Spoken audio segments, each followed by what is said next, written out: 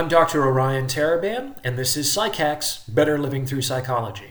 And the topic of today's short talk is the coin flip technique.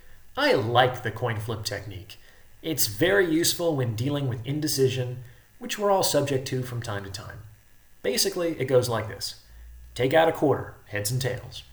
Define your outcome. Heads I stay, tails I go.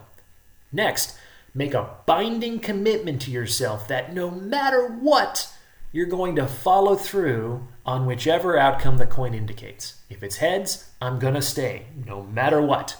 If it's tails, I'm going to go, no matter what. No exceptions. And once you've defined the outcomes and made your commitment, all that's left is to flip the coin and see what happens. Now, the point of this exercise is not actually to do what the coin tells you to do, though it's helpful to pretend that that's what's at stake. The point of the exercise is to notice how you feel immediately after seeing the result of the coin flip. This helps to reveal to yourself your own attitudes and preferences with respect to the decision under consideration.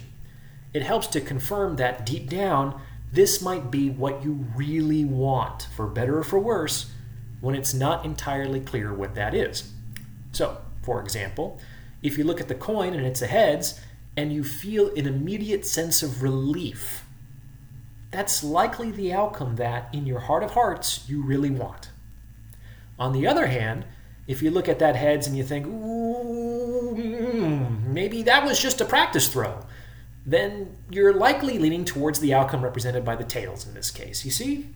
Again, the point of the coin flip technique is not to do what the coin tells you, but rather to reveal your own hidden emotional preferences with respect to the decision.